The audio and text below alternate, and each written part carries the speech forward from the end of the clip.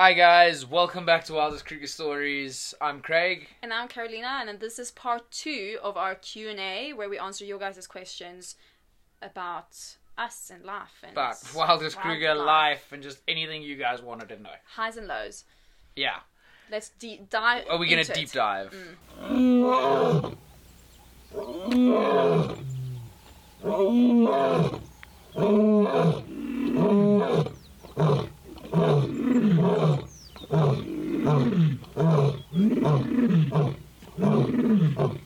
Alright, when did you first realize that you were going to do this for the rest of your life? I haven't. I don't know if I'm going to do this for the rest of my life. I'm going to do it until I don't think it's fun anymore, or until it doesn't work out, or until something better comes along. I don't know.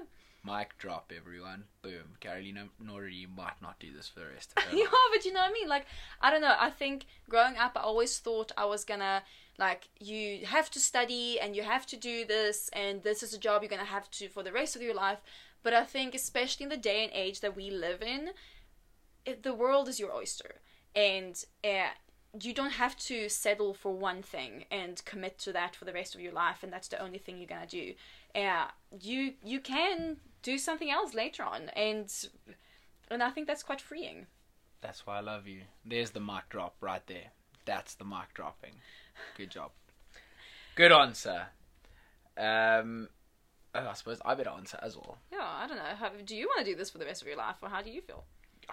I'm at this stage, yeah, 100%. Yeah. Like, this is fun. I didn't realize how much fun it was. Number one, working for yourself, because working for yourself is epic. It is stressful though, so don't just drop what you're doing and be like, I'm going to tackle the world. We'll do it, but do your research, make sure your ducks are in a row, be an adult about it. But yeah, I absolutely think I could be doing this for the rest of my life. Maybe into an early retirement, I don't know. But it's something that, you know, orchestrating trips, doing trips with people, guiding trips, making sure things happen. I'm sure I might get tired or overloaded with work in the future, but that's what employees are for. But yeah, I definitely could be. But again, like Carolina said, she took the words pretty much out of my mouth. We don't really know. No, it's one of those things. It's fun while it's lasting. Yeah. I mean, you never know what happens later. In the future. Where do you guys see yourselves in 5 to 10 years? Goodness gracious me. Well, guys really did hit these questions hard. I do think we are doing this in 5 to 10 years. Like, I'm thinking when people say the rest of your life, when we're 50. You know what I mean? Like 20 years from now, I don't know where I will be. So that's what I'm saying. But I do think 5 to 10 years, you're probably still doing this. In 10 years from now, I'm going to be sitting with a leopard in my lens in the tree. You can do that a week from now. I could do that a week from now. No, I'm kidding. I think we're definitely going to be in a similar state of mind to what we are now, because I think we've just got so much passion for the Wildest Kruger project, what we're doing with Wildest Kruger Safaris, and the brands that we are working with, like Rhino Whiskies. You did a Sony partnership for Brief. You're working with quite a few companies, and we're enjoying doing that stuff. So we see ourselves doing the stuff we are currently doing, maybe on a larger scale. Let's manifest that. Exactly. I think on a larger scale, growing the company. For sure. I probably want to do workshops in more places than just Africa. Yeah. I would love to do things in Sweden, and I would love to explore my own country from a photography point of view more, and do trips there. But also going into like Svalbard, and you know, I would love to go to Yellowstone, and you were talking about South America, like South America, India. Wow, India. Black leopards, 100%. You know, so I think just on a larger scale, but similar thing, and. I think maybe at that point we might be based in Sweden. Yeah. Because we do see ourselves moving there eventually. Yeah. Biggest challenge being wildlife photographers. Sure. I think the uncertainty of like being, I think let's like move it into being like self-employed, because wildlife photographers is such a like... Yeah, it's difficult to get a gauge on this question. Does she mean in the field or as a job? Yeah. I think as a job, being self-employed, the biggest challenge is like the uncertainty and constantly being like, am I working hard enough? Like, you know, when we say like we're knocking out of work, knocking off from work, like now I'm relaxing for the rest of the evening, like this is my time off. I constantly be like, ooh, should I maybe like post something else on Instagram, or like have I done enough with this and that, or you know, get an idea for a reel and I'm like, oh, I need to go and create that, or there's an email that pops in from someone who's in a different time zone or whatever it might be, and you're struggling with that feeling of constantly being like, am I doing enough? And also being like, when is my next salary coming in? Because you never know, and that can be stressful, but so far I am enjoying that as well, if that makes sense. I couldn't agree more.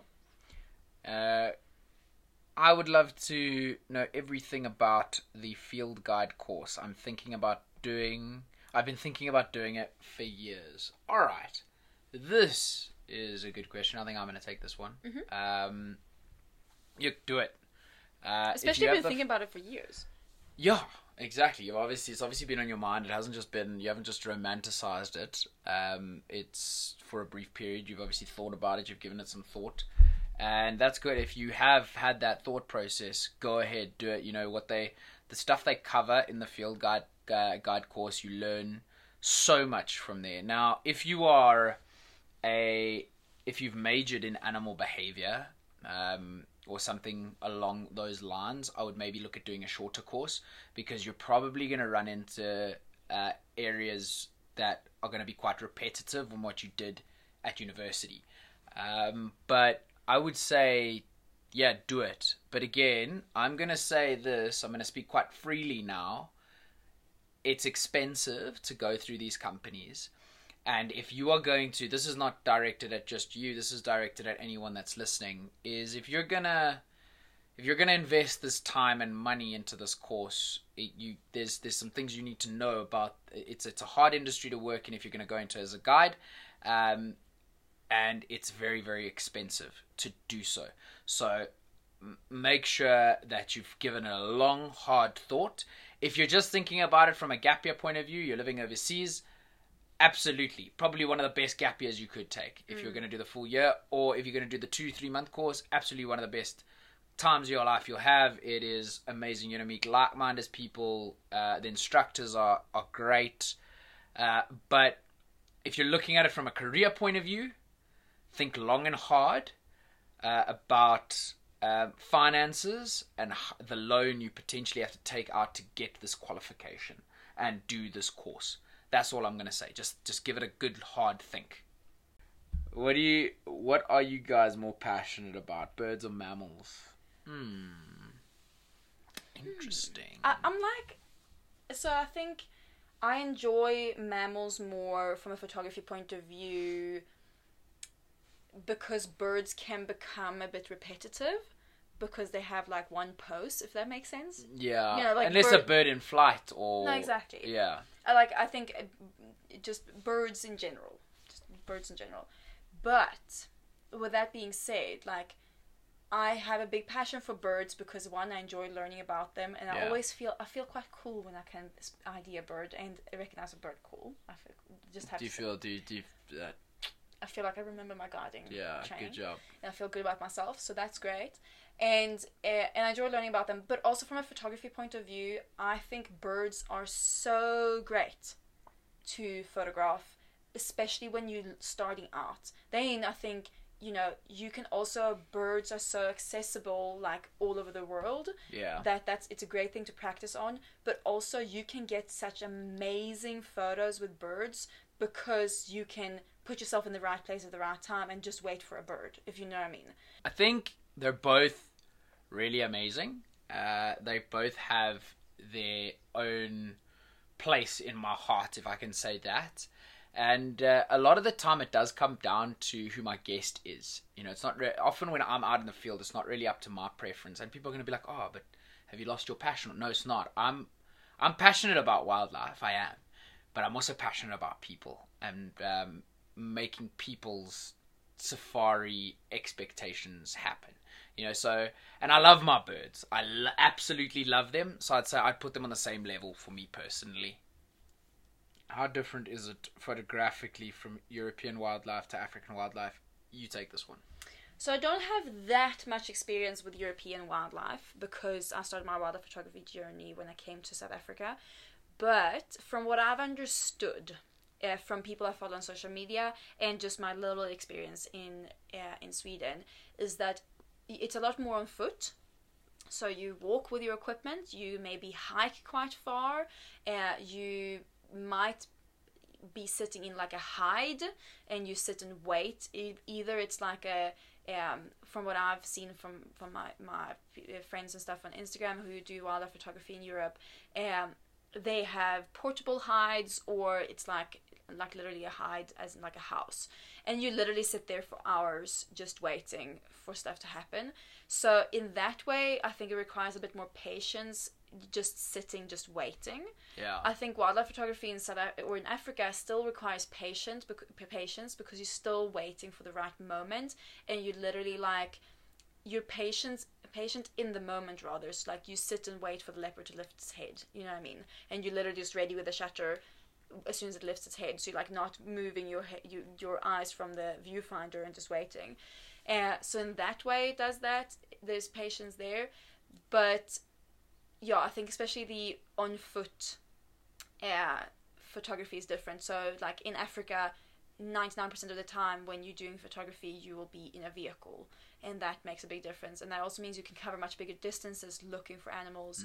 And I think there's more abundance of animals, so you like literally come into the reserves and there's zebra, there's giraffes, there's impala, so there's animals around, and then you go specifically looking for the special ones. Well, I think from what I've understood in Europe it's more like you photographing whatever animal comes around because you won't see anything else, if that makes sense. Yeah. Just from what I've understood. How do you afford your travels? We have a money tree. I'm kidding. That's also a dad joke. Yeah. I think people misunderstand why we travel and how much we travel personally, because we don't travel a lot personally for personal trips. We used to when we had a permanent job, and we used to on our leave go and travel and go to Kruger personally, but we don't do that much anymore.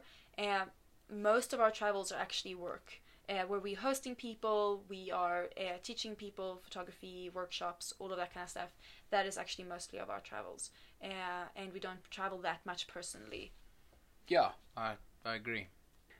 Is there any steps taken by the government or people there, I assume in the reserves, by they mean there, to preserve wildlife, removing poachers? Absolutely.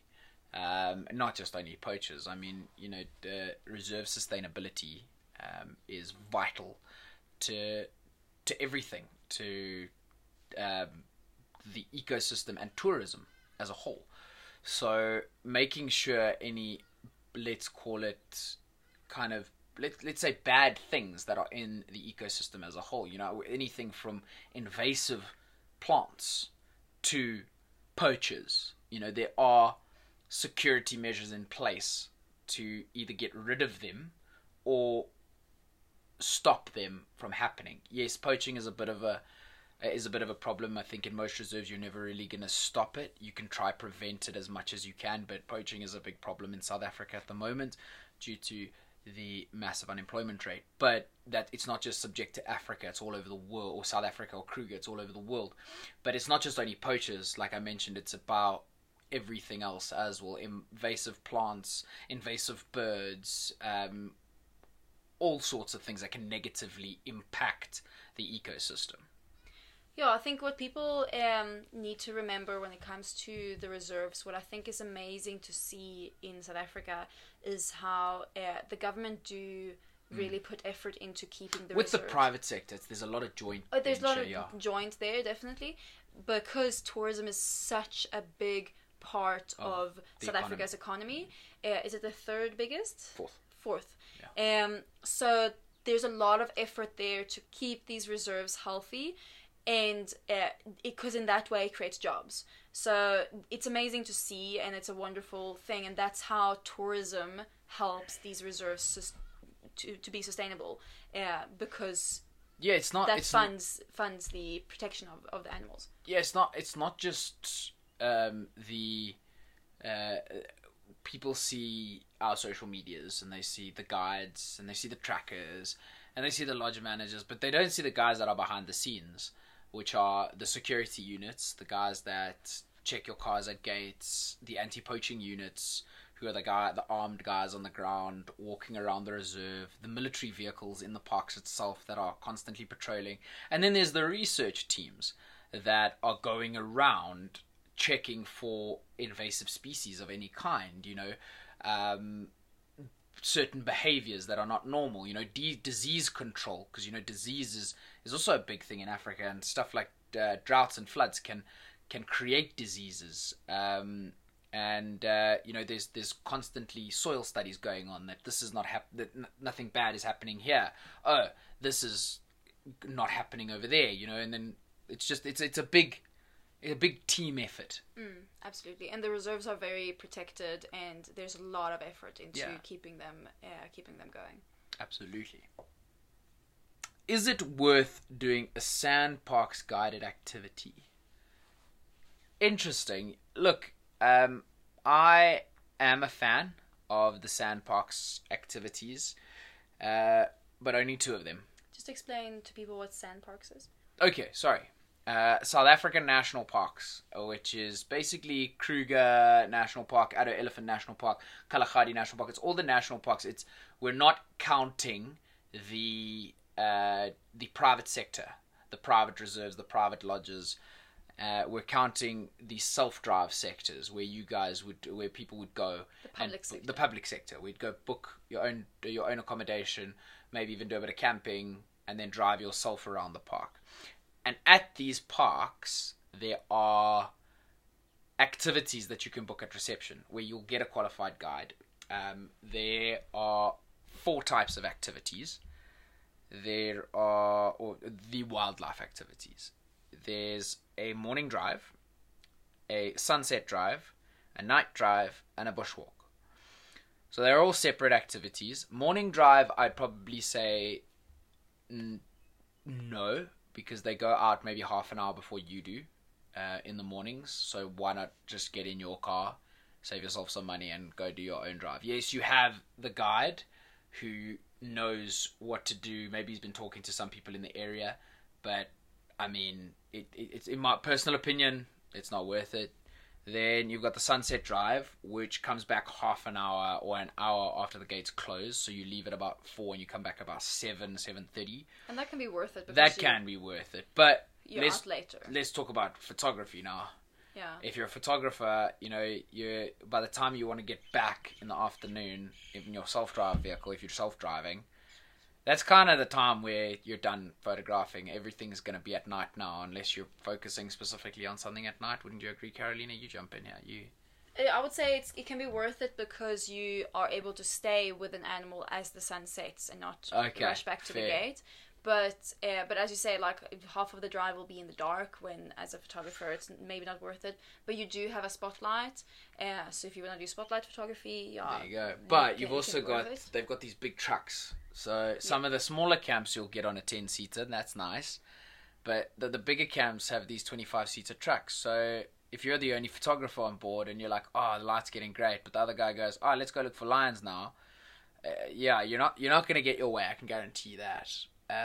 Also, the trucks are very, very high up, so they're not. Yeah, it's not. You're generally shooting downwards, which is not the best angle for photography. But then you have the night drive, which I think if you're not thinking photographically, yes, of course you can take photos. Of course you're going to be able to take photos. But night drive, I think, definitely a must do. All my clients that want to do Kruger with us and with me and I do privately guided, definitely night drive, because you get a chance to see nocturnal animals that you definitely won't see in the morning. Well, I wouldn't say definitely, but chances are a lot high you'll see them, such as porcupine, genets, civets, honey badgers. Just excuse the plane. There's plane flying over the house. Lovely. And I think also something that, sorry to just chime in there for the night drive, I think something that's very special to experience is how the bush just changes goes as the black. night. As in, yeah, of course, but I mean, you also hear different sounds. It smells different. It, you know, it just feels so different, and that's amazing to experience. And as you say, other animals get active. That you chances are seeing them during they are very, very slim, and all of a sudden it's like a different ecosystem. Yeah, and also like that pride of lions that you saw at 12 o'clock in the afternoon will be lying next to the road, and they'll be KO.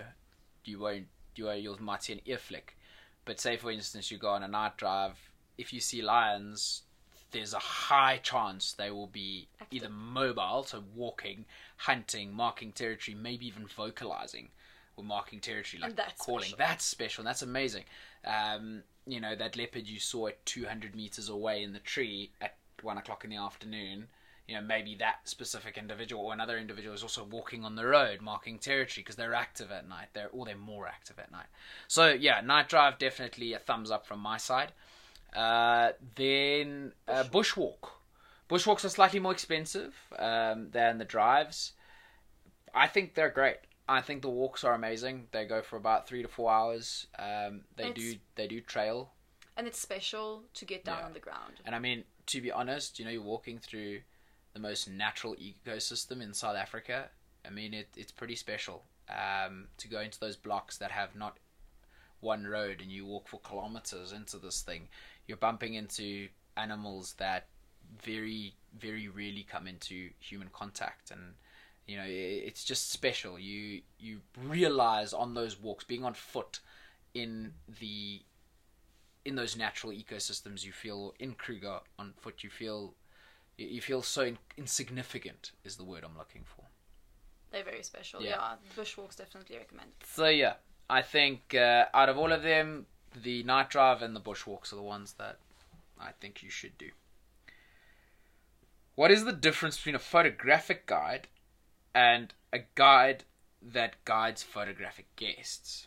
So what I took from this question was, photographic guide is what Carolina does. That's your photographic guide. Sits left-hand seat and basically orchestrates the photography aspect. Am I right? You talk a little bit about what I'll do on my workshops and with photographic guests, so with guests that want my input photographically and where I guide photographically, is that I'll help them and remind them of settings, and you know, help them with ideas of compositions, and you know, now this animal is going to do this, so maybe think about this, be ready now with this. You can overexpose or underexpose, or remember, like, put your ISO up high now because it's getting darker. So I'll assist with all of those things, and like, the guests will ask me, you know, I'm having this issue with my camera, and I'll help them with that. Or, you know, what do you think of this photo? And I'll give them pointers. Now I'm like, try this, try that.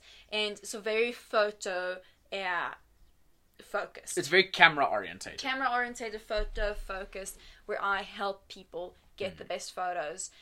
While a guide driving photographic guests is more what Craig does. Yeah, so photographic guiding, where I'm like a driver guide, is someone like, I don't have the extensive knowledge that I know my way around a camera, so I can definitely assist people with regards to their photography or what settings to have it on, but I don't have the extensive knowledge that Carolina does. What the knowledge I do have is predictive guiding, animal behavior knowledge. I know certain, you get to know certain actions of this animal, that this individual's about to yawn, this individual's about to get up, oh wait, this individual might climb this tree, something like that. Whereas you are now predicting the animal movement, where you're going, where I might say, okay guys, hold on to your cameras, I know the shot looks good now, but in 30 seconds it's going to look better from over there. You know, knowing where the animal's going to walk. You know, you can never know, but you can predict, and you can be 90% sure of where that animal's going to potentially walk. And position the vehicle in the right spot for the guests, which is very different from normal guiding, where you're literally just viewing the animal. Also with photographers, I find they generally, you know, most guests, the closer the better, from within the and being as ethical as you possibly can. I'm Yeah, not saying respecting the animals. Yeah, respect the animal's personal space. But the closer the better for most guests, for guests that aren't photographers. But for photographers, closer's not better. Especially when you're in a vehicle, because then you're shooting down. Yeah, so you want to be a little bit away. And that only photographic guides know. And, you know, you go 20 meters away, and you can create that low angle that you have, or that you could have. And if you've got something like that 300 2.8 that Carolina does, you'll see how amazing those photos can turn out compared to when you were actually just 5 meters away. And it just doesn't work. I actually got a question about that day, just to chime in there on that question. How we get low angle shots in a vehicle. Yeah. And we don't really, like, we don't really get low angle shots in a vehicle, but we position ourselves in a way where it can look more low angle. Yeah. You'll never be able to lie on the ground because you're in a vehicle, so you will never get a low angle, if that makes sense. But if the road is, for example, if we're lucky and like the animal is on the road on like a little hill, we'll park, you know, under that, so that you're shooting up towards the animal that's on the road. Or like Craig says, parking a little bit further away is often better, because you're not shooting, you know, down on the animal. You're more on the same level as them, and you can create that feel. And then often as well, sometimes you're lucky that something is on a termite mound, or like the road is like a little bit further down than what the ground next to it is, where the animal is, and whatever. So yeah, that's kind of how you try to create those things. Yeah. I hope that answers the question. Next question is, how do you predict animal movement? It's a difficult one. How do I predict animal movement when we're out on safari? You know, it's a lot of experience. Yeah, it comes down to experience, but you can never really do it. You're taking what we call an educated guess, and you go on your gut feeling. You've spent enough time with these animals, so it comes down to two things: trusting your gut and knowing your area, and thirdly, potentially knowing that animal. You know, knowing that specific leopard that has that territory that you have experienced over so many years, or knowing that pride of lions that has been in that area. I think it's correct me if I'm wrong, but a good way to make people kind of understand is that you get to know, like, if you as a person who's listening think about your pet and how you know when they are hungry, or when they look at you in a specific way, and you can kind of you eventually learn to read your pet's body language and what they mean with certain things, or how they, like, you know, how their routine during the day is. Like, in the afternoon it likes to lie on this spot because it's sunny, or whatever it might be.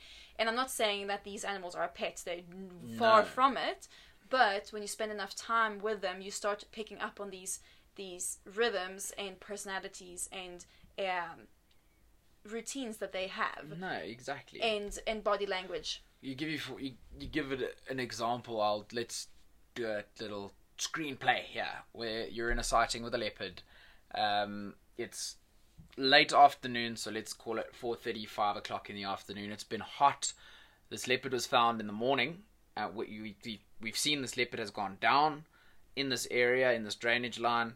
Fantastic. Off we go back to the lodge. We come back to that leopard that afternoon. 4, 5 o'clock, we think it's going to get up. We get back there because we know generally that cats start to get active when it cools down. 4, 5 o'clock, it's starting to cool down. But now the big question is, what is that leopard going to do? So can we do this? I've got photographers on my vehicle. Okay, what's going on? I speak to my tracker. I say, right, where are we going to go? But we know this dam is just 400 meters from here, and it follows this drainage line. Right, we wait for the leopard to get up, see which direction she's going to go. Because we go, okay, she's going to go to this dam. She could get up and go the other way. Don't leave until she has made a decision. This leopard has made a decision. She gets up, great, starts walking down this drainage line. You know your area enough to know that that dam is there, and that's where she's going. It's winter. It's a hot winter's day. There's no small puddles in that drainage line. She's going for water. That's my gut feeling telling me that. I'm not saying that's what's going to happen. I've been fooled before. But more times than not, Go park at the dam. You tell your guests, let's wait 15 minutes. Listen to the birds. Talk a guide. Create an experience. Do your job. And more often than not, you will see that leopard come over the dam wall and go for that little drink. But also you can see from that animal's behavior, if she's lying there panting hard, she's panting, that means she's hot, she's thirsty. You start to see that saliva build up on the side of the mouths, and you go, yeah, lovely, this leopard, she wants water. And those are things you've got to look at from not only as a photographic guide, but as a guide. You look at those things because it enhances the guest experience, and it makes you look like you know what you're doing, what you would do. Good example is a couple of months ago we were with a client on a tour in Kruger, and we came across 3 male cheetah, and they were walking and they were quite like on a mission. And at first we couldn't figure out if it was males or if it was females with cubs, which is kind of important when it comes to reading the behavior, which I'll get to now why that's important. And we realized, okay, it's 3 males, and we were able to see and identify 3 males. And Craig was like, okay, they're on a mission. They are marking territory. They are, going around, and you saw that we were in quite an open area, and then there was one big tree, and they were angling towards that. And your experience, you told me that that they like to mark territory on big trees. There was a big marula tree. Yeah, so we went and parked next to that big marula tree, and you were right. They came and they marked territory on that tree, and we were ready for the shot.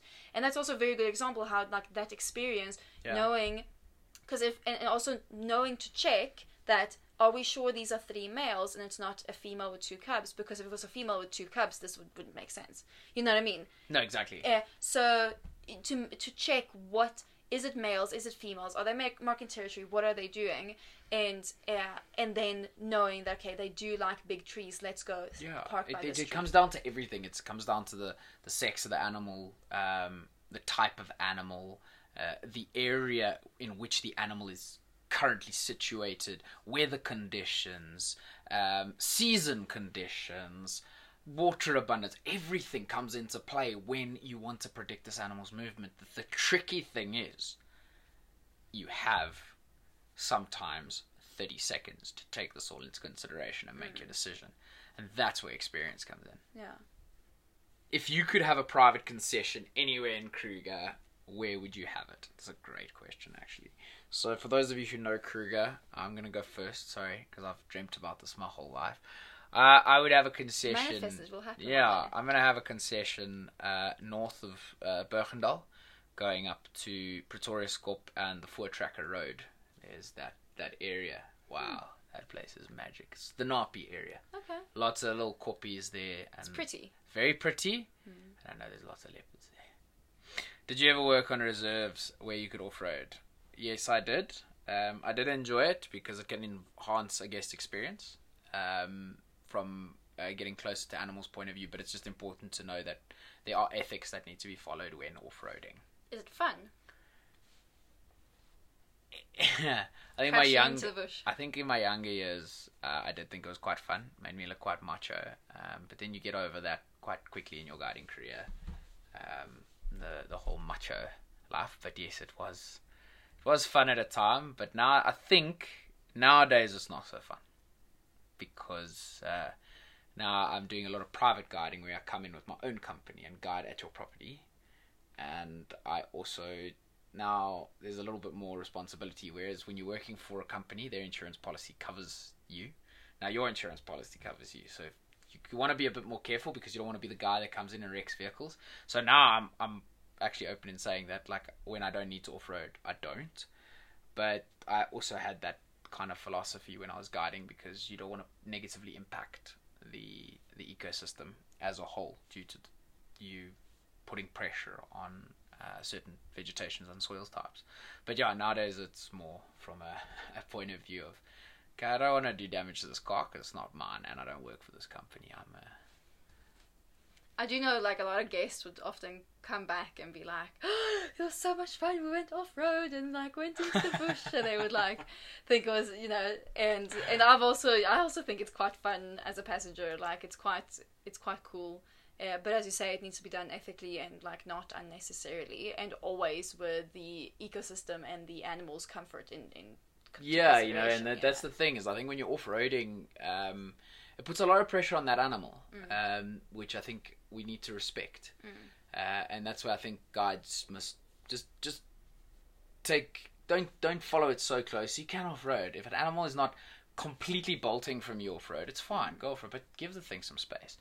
So yeah, that's just my take on off-roading, and go back to this long line of I've kind of spiraled and derailed.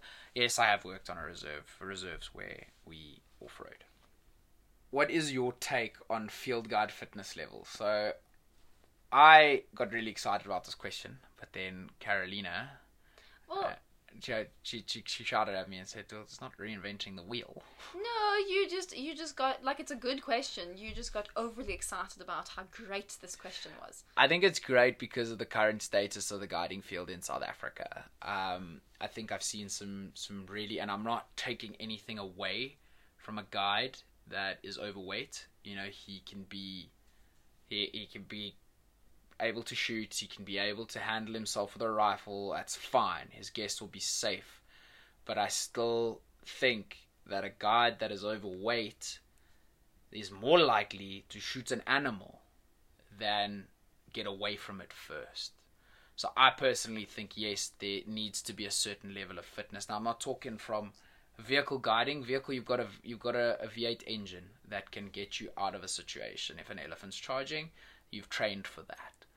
I think as a guide on foot, you need to be of a certain fitness level, and I think just keeping a fitness standard doesn't have to be a high standard. We just need to make sure that said guide can still climb a tree.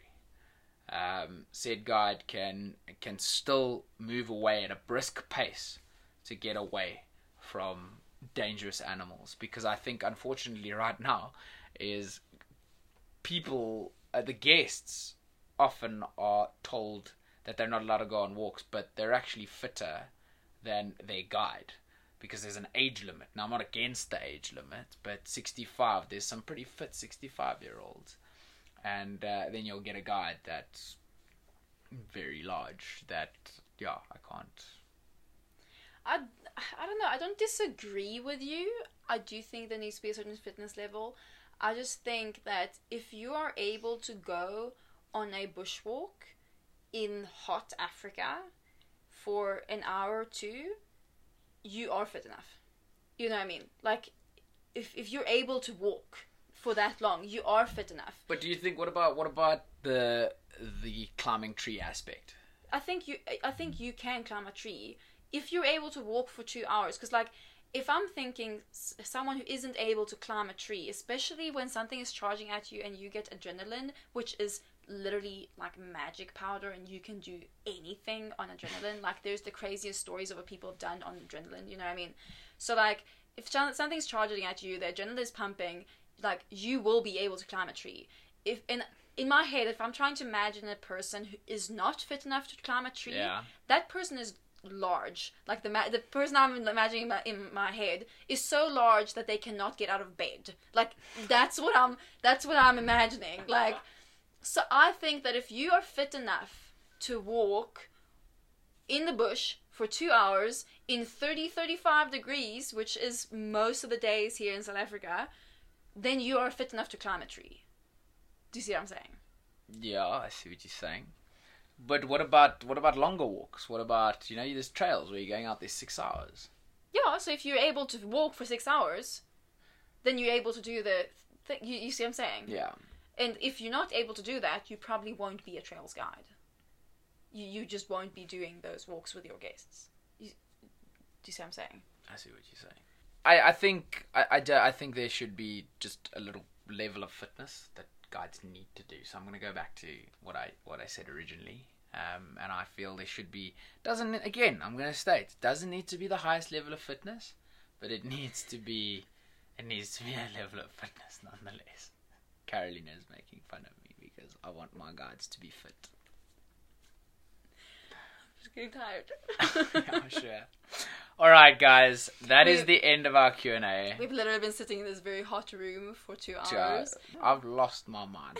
I'm dying. Yeah. I'm so done. Okay, we're gonna try to end this podcast because like our brains are kind of blowing up because we've been sitting in this room for 2 hours and it's so hot, and because we recorded the previous podcast and then we dove into this one straight after. So yeah, we've been sitting here for like 2 hours and we kind of like brains are just all over the place. Brains are a little bit fried, guys. But thanks so much for tuning in, and we'll see you guys soon. Cheers, guys. That was terrible.